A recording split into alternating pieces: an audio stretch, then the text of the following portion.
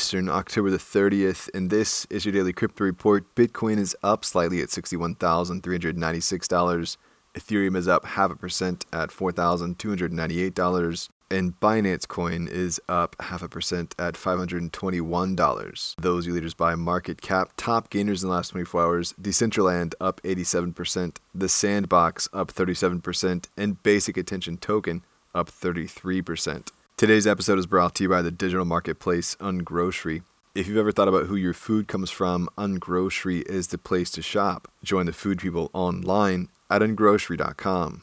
Well, the owner of CryptoPunk 9998 pulled a clever move late this week, wash trading their own punk to themselves for $500 million, briefly becoming the most valuable NFT and the most valuable art sale to not exactly change hands. The owner orchestrated a flash loan that enabled them to pull the transaction off. The move seems to stem from implications from others that this punk isn't rare or as valuable as some of the others. In a message accompanying the sale, the owner wrote, "Looks rare." After the self-sale came to light, the team at Larva Labs has struck the transaction within the record, so it's still visible, just marked that it did not actually happen. Since this flash loan sale took place, multiple other people have used similar tactics. Someone used a flash loan to bid 4,206 ETH or 18 million on Punk 5362, and another bid 20,000 ETH or $88 million on a range of CryptoPunks.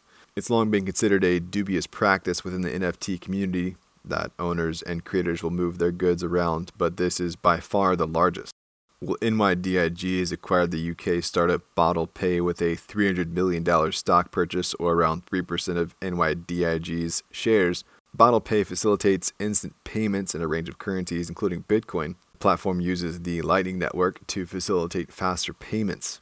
Alan Howard is BottlePay's largest shareholder, after leading an £11 million investment round in February of this year. Well, the U.S. Department of Justice is looking for a supervisory trial attorney to take the reins at the National Cryptocurrency Enforcement Team.